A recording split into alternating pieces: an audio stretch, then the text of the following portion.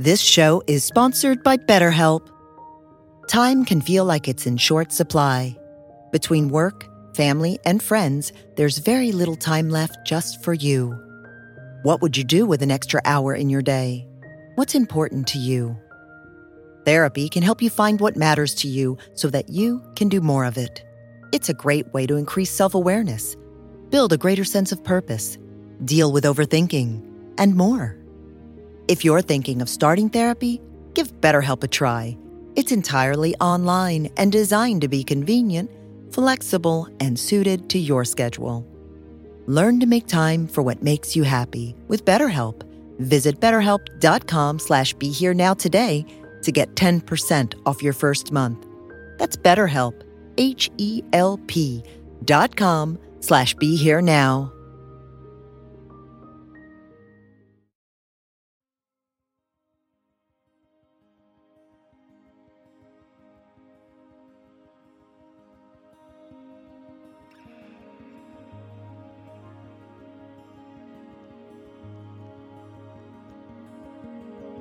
Welcome to the Be Here Now Network guest podcast.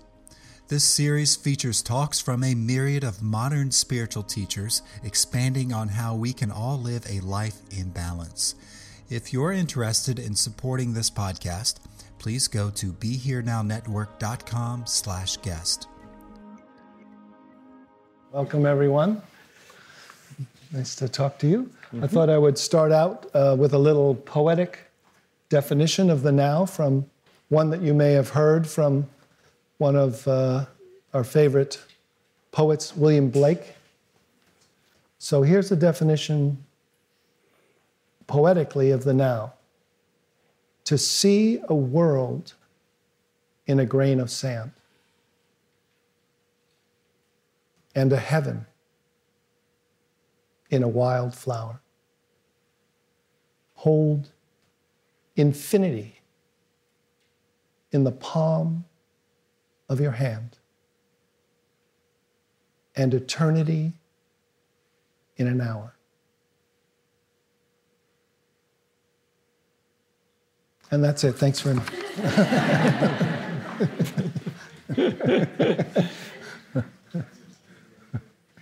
So, would you like to begin? That is a beautiful. It's one of my favorite quotes. And what I like about it is that William Blake, and this is actually not rehearsed, we just met a few minutes ago. I was surprised that you brought this up. But the reason that William Blake wrote poems like this is that he lived about 100 years after Newton had made his clockwork-like mechanistic model in theoretical physics, in mathematics, in which everything seemed to be perfectly explained as a clockwork in this mathematical formula. And William Blake in England and Goethe in Germany both revolted against that. They hated that and they wanted science to be different. But fortunately, scientists did not listen to them. They just went on with their science, and by their own light, 100 years later, they stumbled on quantum mechanics, which unfortunately Blake and Goethe didn't live long enough to see, since they would have really loved it. It brought back the magic in the understanding of matter and nature. Beautiful. Yes. Yeah. So that, so just getting a feel for it. I know that as we talk, we're going to get a little intellectual and a little, just bringing science and different kind of new terms and definitions from Tibetan Buddhism, but really try to get a feel for what the now is as we begin to define it, as we begin to offer, just as William Blake did, kind of a shift into experientially knowing the now, which is more felt than intellectually known. It's a direct experience from the Tibetan Buddhist point of view. And I'll talk a little about maybe some simple definitions just to clarify what often is talked about as the present moment, the present, and the now. So, we hear as we're trying to be helped by a lot of spiritual, meditative, contemplative wisdom traditions, be in the present moment, or just be more present, or, get out of the past and get out of the future and be more present. But actually the definition in Tibetan Buddhism for the now is the timeless awareness that includes the past, present, and future. So it's that awareness that treats past, present, and future as equal relative times. And there are kind of traps in getting too caught in the past and too caught in the future, but also too caught in the present. So in terms of the present time, yeah? So one of the teachers of Tibetan Buddhism, Gempopa, said, don't invite the future, don't pursue the past, let go of the present. Relax right now. So starting to get a feel of that difference, and I'll talk more about kind of the ways that we get trapped in each one, but just then to define the present moment, which we often hear.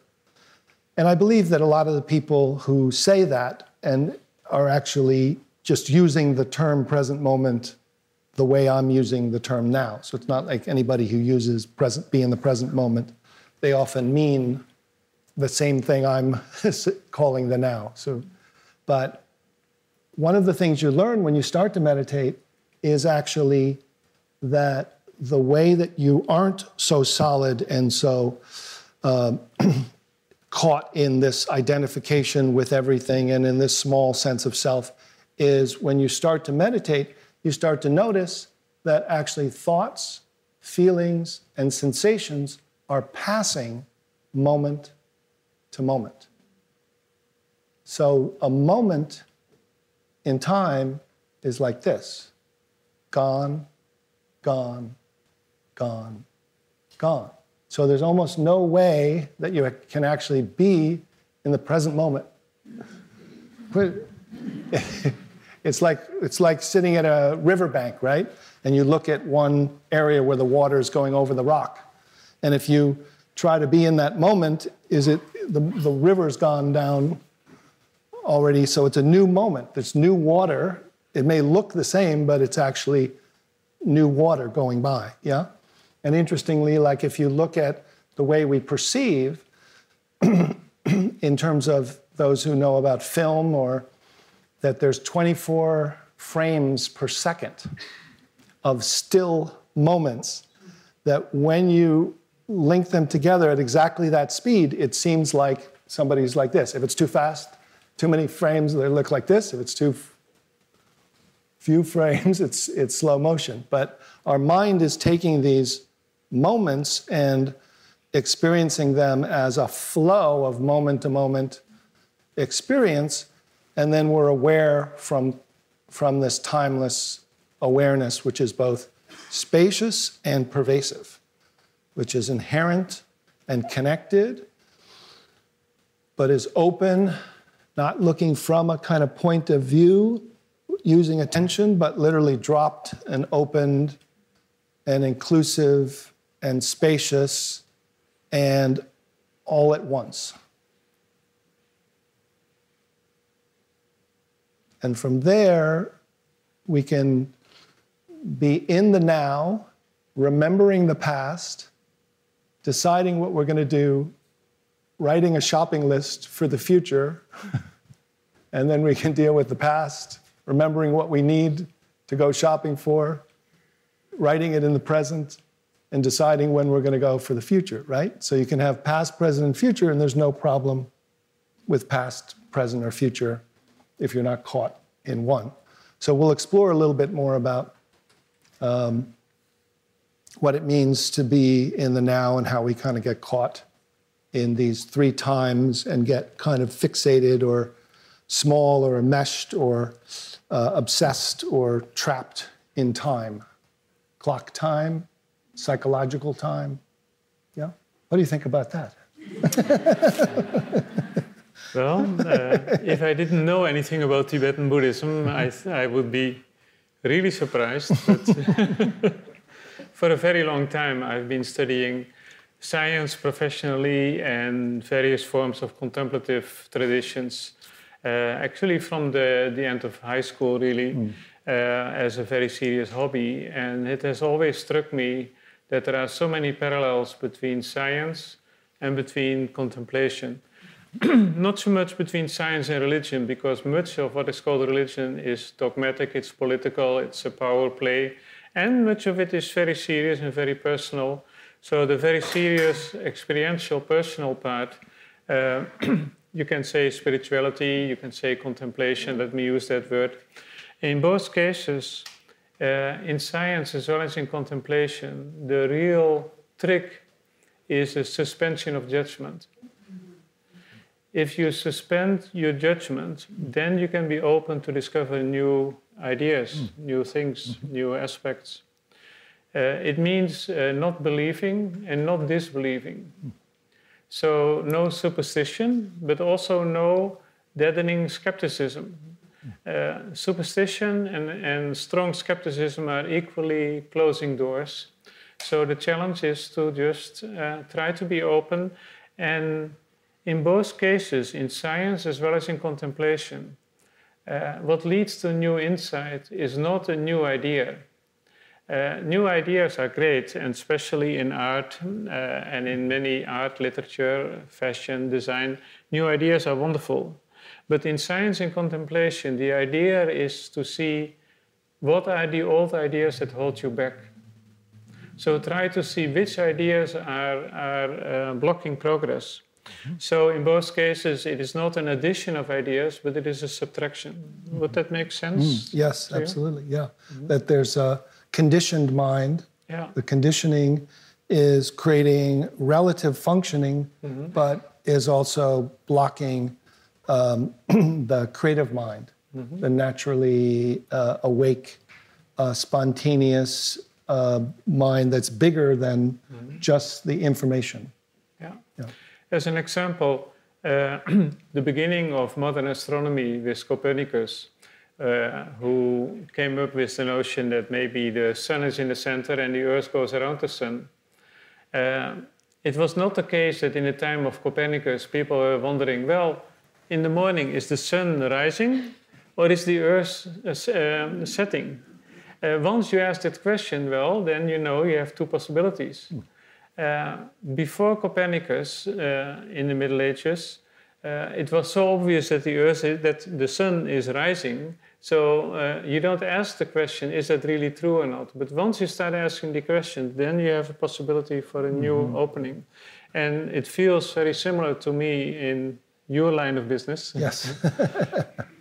Yes. Yeah. The amazing thing about this kind of contemplative science is there's so much wisdom now that's available, both from texts that have been translated from around the world and meetings of minds from many cultures. All the wisdom traditions are being met and understood and being dialogued from empiricism, meaning what's true, what works, which part is cultural, religious belief, and which part is what I call part of the human lineage, right? Which is the human consciousness, which is the part that we can definitely agree on is what is reported by these wise gals and wise guys, which is basically that there's a well-being, there's a sense of compassion that's natural and it's already installed in us. It's available, it's who we are, it's equally the same in all of us, but as you say, it's covered over by not only ideas and beliefs, but literally patterns of organizing identity and safety. And those patterns, we just keep reorienting because that's what we know, because that's what the culture is supporting. And so even when people have glimpses of this amazing freedom and joy and embodied community, they leave a retreat and a day later they're back and snap. They're back in, I'm sure a number of you have had that experience. You're back in the old way and you kind of remember, oh yeah, remember that? Whether it's I went on that retreat or I climbed that hill in that beautiful part of nature, and when I got there with my friends, we felt such joy that we had accomplished something, and then we let go of the striving, and we looked out over the vista. We felt this vastness, and we looked at each other and smiled and just felt this sense of complete joy and connection and well-being to everything, and our creative minds started working. And now, 2 days later, oh, when is my next vacation so I can go back to that place? Because that's where it is. And so the question is that where it is? Or is that natural condition which was brought on by conditions which help to support it, can that be accessed now because it is natural? And that's the kind of pioneer or revolutionary possibility that groups of people now are starting to support each other to kind of continue to wake up and continue to grow up. And my thesis is actually that awakening is the next natural stage of adult human development. And that is absolutely capable, but there's so much resistance within us that sometimes the strongest ego development that led us to be able to consider that is what's preventing us from going beyond it. Because it's kind of got so comfortable and so protective, and there's got to be a kind of letting go, but once you let go into this now, that's aware and embodied and interconnected, in which thought then becomes more of a tool, it's a whole new, it's like the difference between, it's like the Copernican revolution. Copernican revolution. It's like that. Yeah? Yeah. Well, actually, it is very interesting that in Europe, as much as in Asia and other continents, this sense of living presence, this sense of really being in the now, the way you said, was always present in the traditions for those people who were interested to explore that. But somehow between Copernicus and Galileo around that time, changes in Europe happened which put the really lived, contemplative, experiential part of Christianity in the background. And I think it was a confluence of Protestantism, protesting with good reason against many of the excesses of and the corruption in the Catholic Church at that time, trying to go back and really make it simple, but then also throwing the baby out with the bathwater, and really focusing on the spoken word, on the concepts, and often leaving out the lived, ritual supported reality. And then with the Reformation came the Contra-Reformation within the Catholic Church, the Jesuits, etc., who wanted to compete with them and also show that they could be rational and be better than the excesses of the past. And in that climate, science grew, and science and humanism, often based on intellectual, rational part of our mind. And all of those together basically created a climate that mysticism was being pushed out. And when we now talk about the word mystic, we think about things which are sort of vague and not very clear, etc. But if you actually go back to the literature of the mystics in the Middle Ages, they always, I often like to say, they always talk about the 7 towers of this and 12 rooms in that building, etc. They were the most quantitative people of their time, and they attracted the best minds of their time. So if we look over a period of a few thousand years rather than a few hundred years, every country and every culture has had both the inquisitive tendency to analyze nature as well as our own mind. Yes. And what would you say in terms of time and space, in terms of what quantum physics and kind of the Big Bang or Einstein and relativity, anything that is kind of would be helpful for us in terms of time that could be said in 3 minutes? Loch asks these very simple questions, you see. I will talk him about the 12th Bodhisattva level of enlightenment after this speech.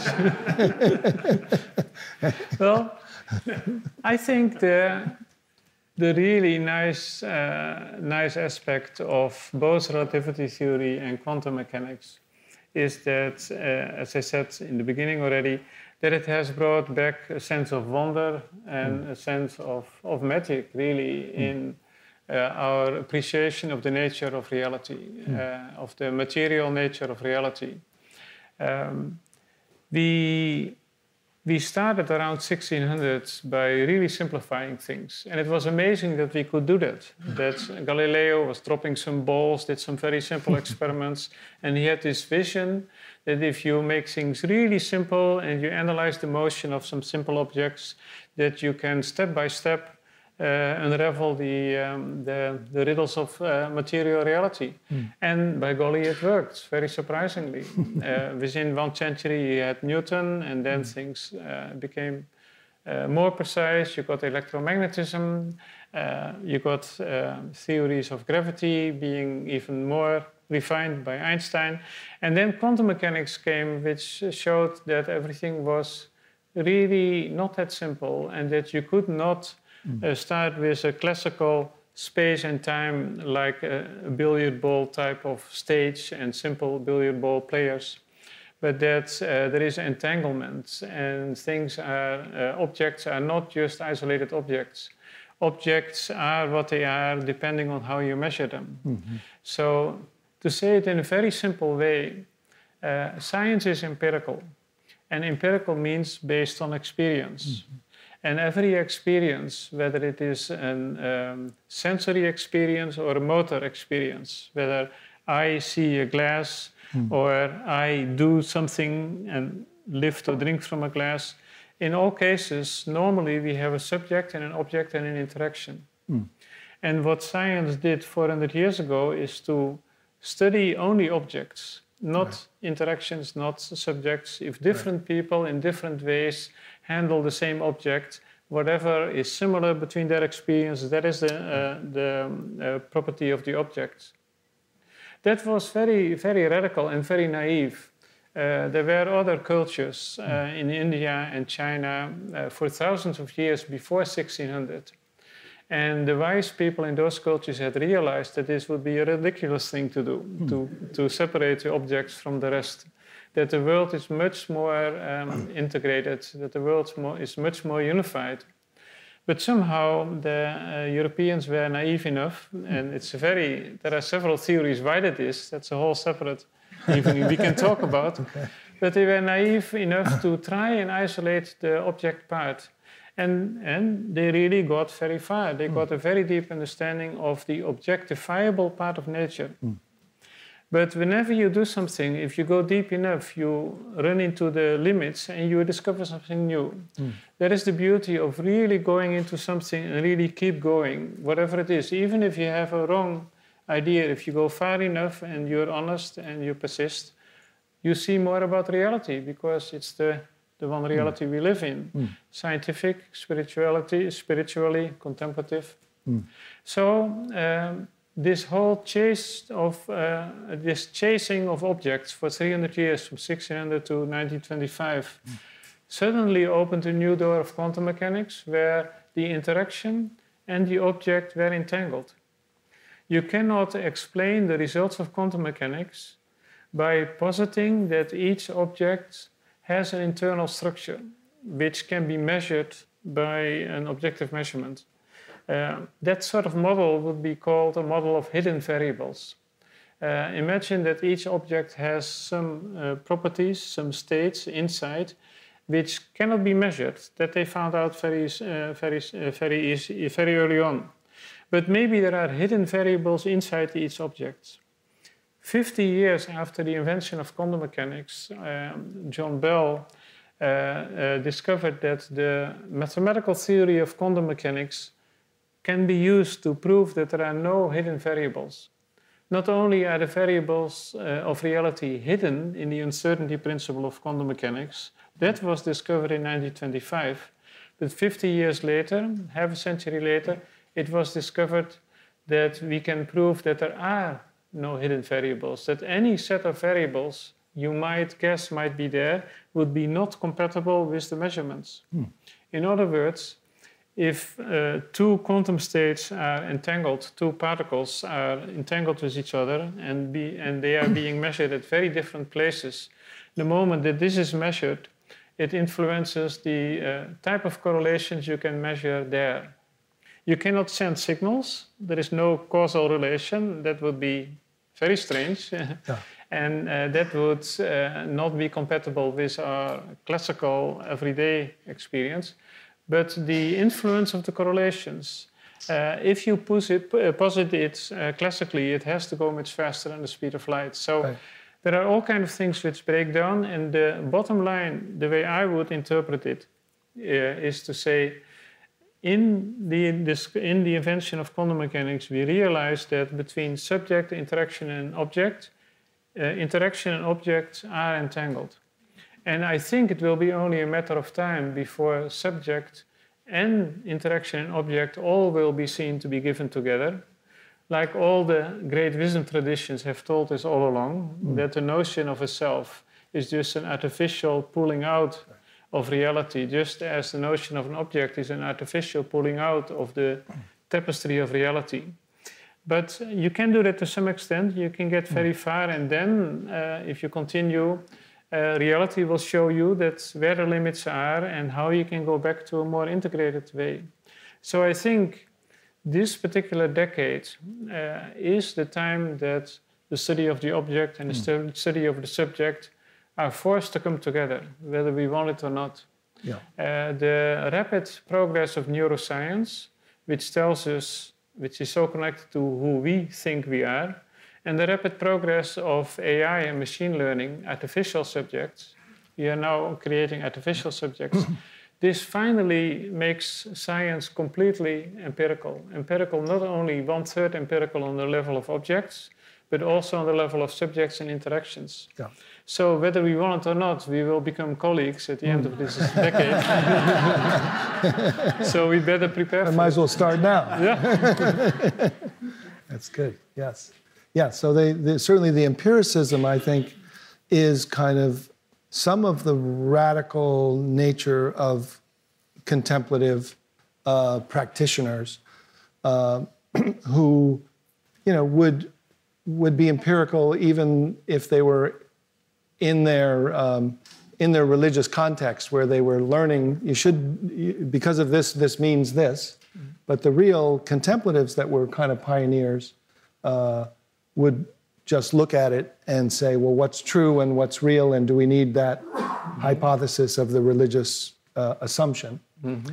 Certainly one of the famous quotes of the Dalai Lama in his interesting dialogue with science, as many of you may know, is a scientist said, well, you have this whole contemplative inner science. What if we proved that some of your assumptions were wrong about what you found? And he looked at the person and said, well, then we change our beliefs. And so that kind of possibility of really doing subject science that then connects to object and subject science. And certainly within neuroscience, what they're finding now as they're looking within the brain is that there's a symphony, but no conductor can be found. So there isn't a little mini-me in there pulling levers, and there are parts of ourselves kind of functionally helping, but the sense of being, which you actually have less suffering and you actually more optimally function, is in what probably the closest thing in science is called a flow state. So a flow state, or athletes talk about being in the zone, or musicians, has been studied by a scientist called Csikszentmihalyi, and the flow state is a way of being optimally functioning where you don't refer to thinking about thinking. That you've done 10,000 hours of whatever you're good at, whether it's art or science or rock climbing or sports or knitting or anything, and you enter into this timeless now where you're completely aware of your body, everyone else. It seems like time kind of slows down, or one of my students said, it's like time is soft.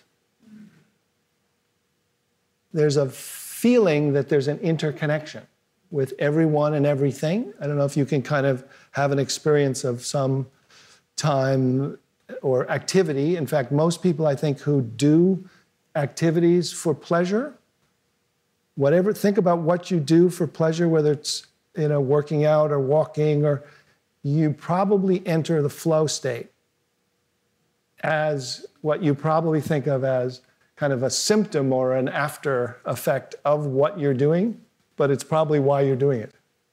Does that make sense? Anyone have a sense of that? That whatever you do for fun or your hobby or your leisure activity, fishing or whatever it might be, running, you get in the zone. So the flow state, you feel like there isn't an ego center. You're not referencing thought. Time slows down. You feel an interconnection with everyone and everything. You feel like you're optimally functioning without secondary worry or judgment, as you mentioned before. You're not in the judge. The judge is gone. You trust. You're in almost like your heart mind. You're living from this level of interconnection and trust. And from here, this is an optimal way of functioning. So my theory, since we're using theory, I always think of Monty Python when I say, my theory is that the brontosaurus is very, very, very, very thin at one end, very, very thick in the middle, and very, very thin at the other end. That's my theory. Yes, but Dr. Havisham, that's everyone knows that. Yes, but it's my theory.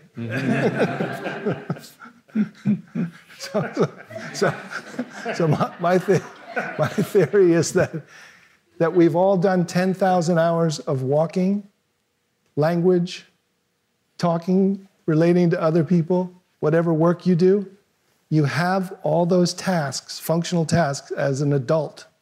You've trained your functional 10,000 hours of life tasks. Now, if you shift into the now, the awareness that's embodied in this timeless awake presence, you'll actually be out of the judge.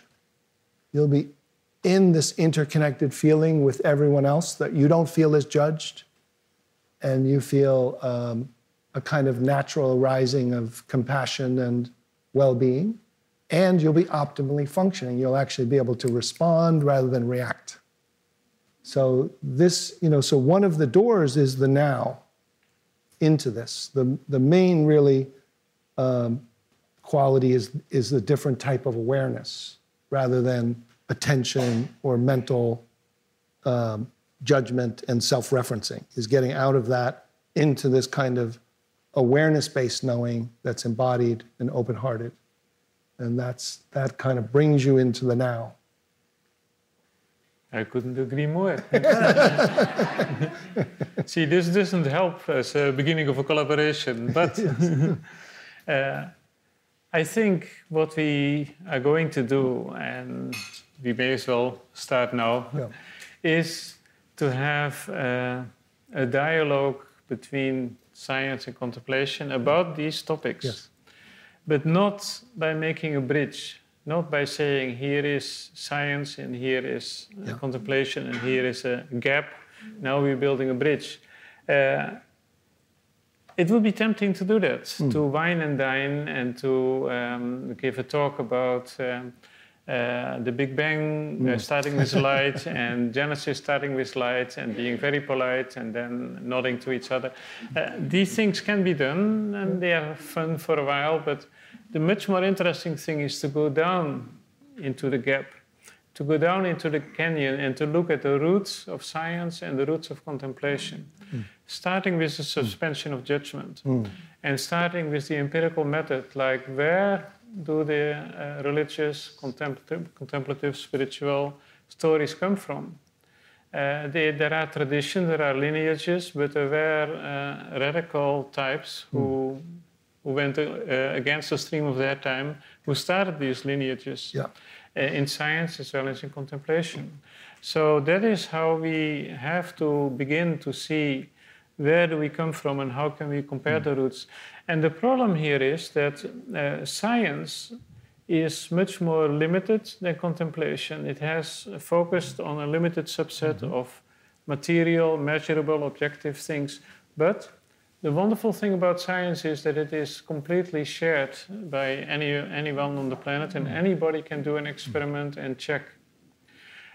The wonderful thing about contemplation is that in a way it is more deep and more encompassing everything, but we have not even begun to get the cultural sharing and integration. I think that will take a few hundred years. In many ways, Buddhism may very well be closest to science in being more abstract-minded and theoretical-minded, besides being very deeply experiential too. But for me, once I got a sense of some training in Zen Buddhism and Tibetan Buddhism and other forms of Buddhism, then I began to recognize the core experiences. For so far, in my own modest way, I began to get access to that. I began to recognize it in medieval Christianity when I started reading about it, in Sufism, Hinduism, Taoism. By the time you get a familiarity, you recognize that. But to start a dialogue between science and contemplation, I think we probably have to start at least at the same time, maybe even earlier, between the great experiential contemplative traditions to get a little bit of a shared vocabulary. And that should be easy. If you let the priests and the mullahs and all the political figures talk with each other, then you start wars. But if you bring contemplatives together, they will bow to each other and recognize each other's accomplishment even without talking. So that should be the easy part. So that I think is the program to look at. And in science, you don't have that. If you do physics and if you solve a simple problem in mechanics, you can either choose a Lagrangian or a Hamiltonian framework. Let's forget about what it means. But it would be inconceivable that you have a Lagrangian church and a Hamiltonian church and that people start arguing with each other or people start killing each other. That would be completely inconceivable. So I'm looking forward to the time that the much deeper contemplative tradition has learned from the new kids on the block, from the physicists, to integrate their different approaches rather than fight about it. A funny little story is about at a big inter-spiritual, inter-religious conference in India that I went to when I was studying there, thousands of people, a lot of big name people in all these talks. So by the second day, I just kind of was sitting in the back and I was like, kind of everyone was being polite and just talking about kind of the religious aspect. I walk out into the courtyard and kind of all of a sudden I see like there's 2 or 3 other people there, and then there's 4 or 5, and then we all get together, and these people became like my best friends, and they were all like the contemplative people who had kind of burned out at the same time and all kind of went out for a break and needed a little air, And we're also from, but interestingly, one Sufi, one Kabbalist, one Hindu yogi, one more Buddhist, but it was a great meeting.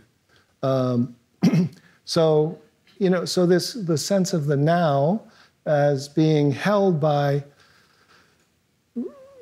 that we're held in time, psychological time, we're held in clock time, and that the dualistic mind, the identification that's created with this little managing system, keeps orienting and almost creates this feeling of a little identification, almost like it's an entity in your head behind your eyes looking out, right? Like, what's going on? What am I going to do? And it's almost co-ops your body's survival program, which is supposed to, watch out for cars when you cross the street, and is supposed to remember to, plan, get some food at the grocery store so you'll have enough in the refrigerator when you get home late at night and you won't have not planned for the future. And so it has to problem solve. But when this sense of not being in the flow creates this little mini-me, it creates a kind of what in Buddhism suffering is often defined as perpetual dissatisfaction. Anyone identify with that? Yeah, we have a few. So that perpetual dissatisfaction is really that little judge or that problem solver on the level of identity. So, there's definitely issues and problems and stuff to be dealt with on the relative level. But there's the secondary, who am I? What am I going to do? What am I going to get to satisfy me as a little thought-based looping pattern that keeps trying to get something in time to satisfy it, but there's nothing for it to eat. There's nothing for it to satisfy because it's made of thought.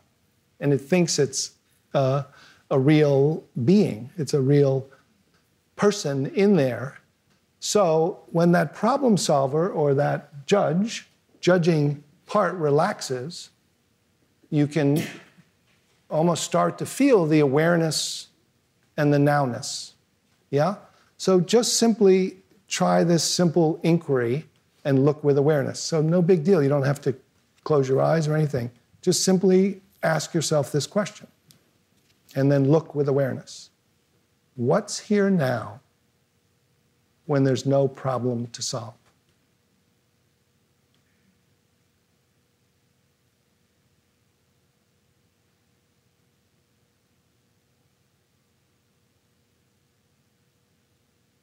So just not looking up to thought,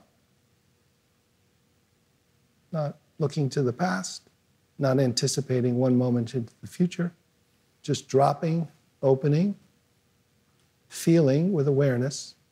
What's this that's here, alert,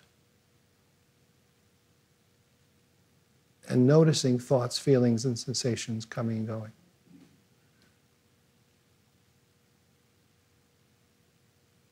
What's here? What's this like? So just say a quality or phrase out loud. Anyone? Peace. Space. Nothing. Everything. Me. Quiet. Contentment. Whole. Ah. Why? Chair.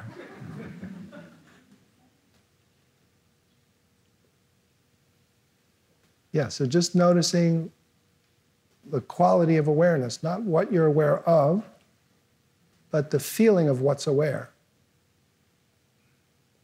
And the feeling of time and thoughts and change just being allowed to happen without needing to get on the train of thought. And just feel what's the feeling of now, of awareness, of being.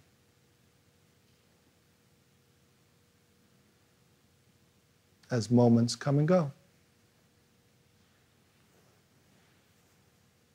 Anyone else? Another quality or phrase? What's here? Rest. Breath.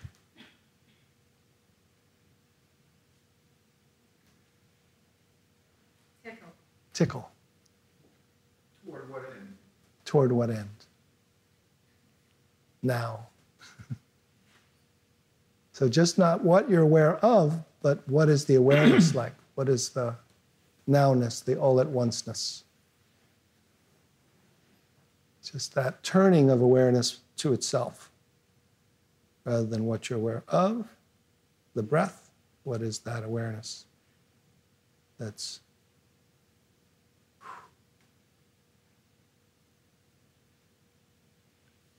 spacious and pervasive, interconnected, and all at once.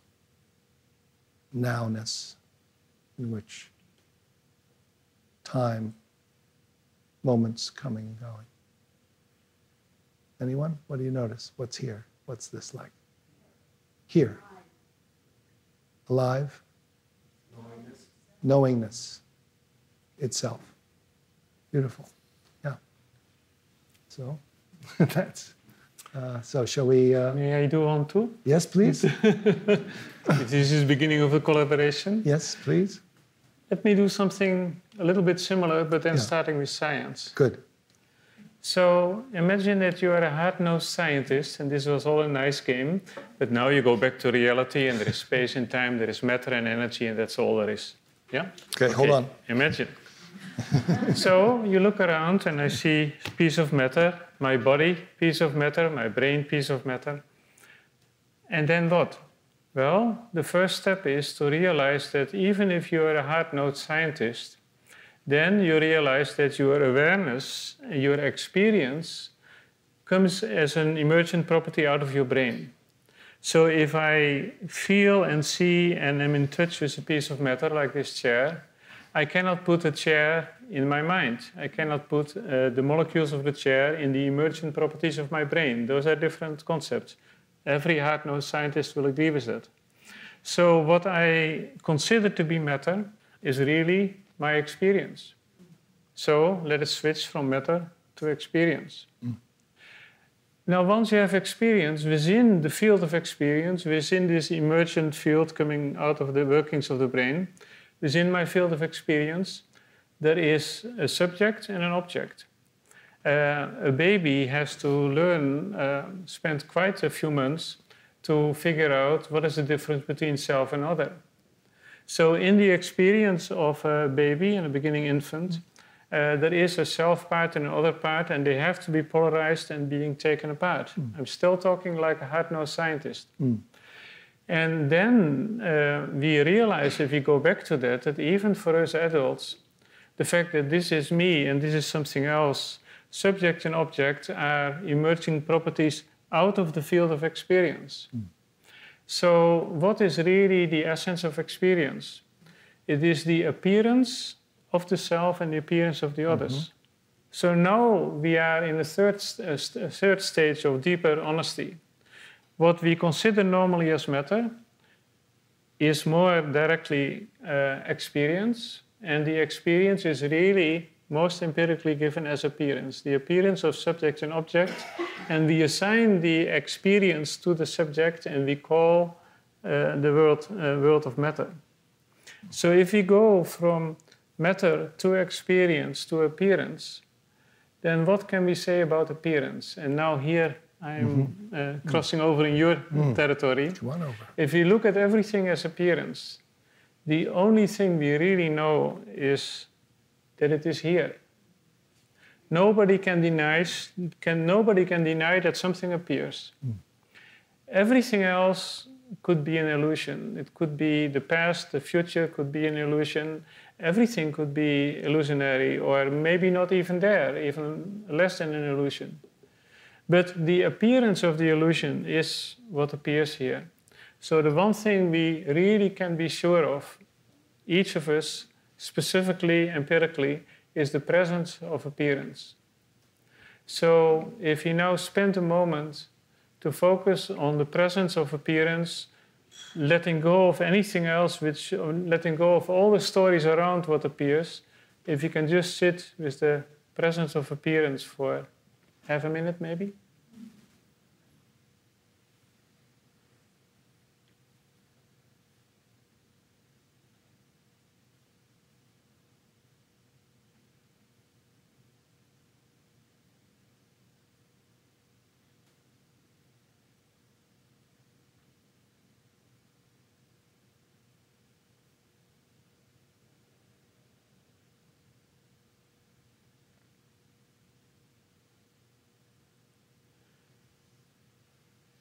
And part of the presence of appearance is the clock, which Tim told us to watch, and we are at the very end at what was given to us, so I think we now have to... The time is now.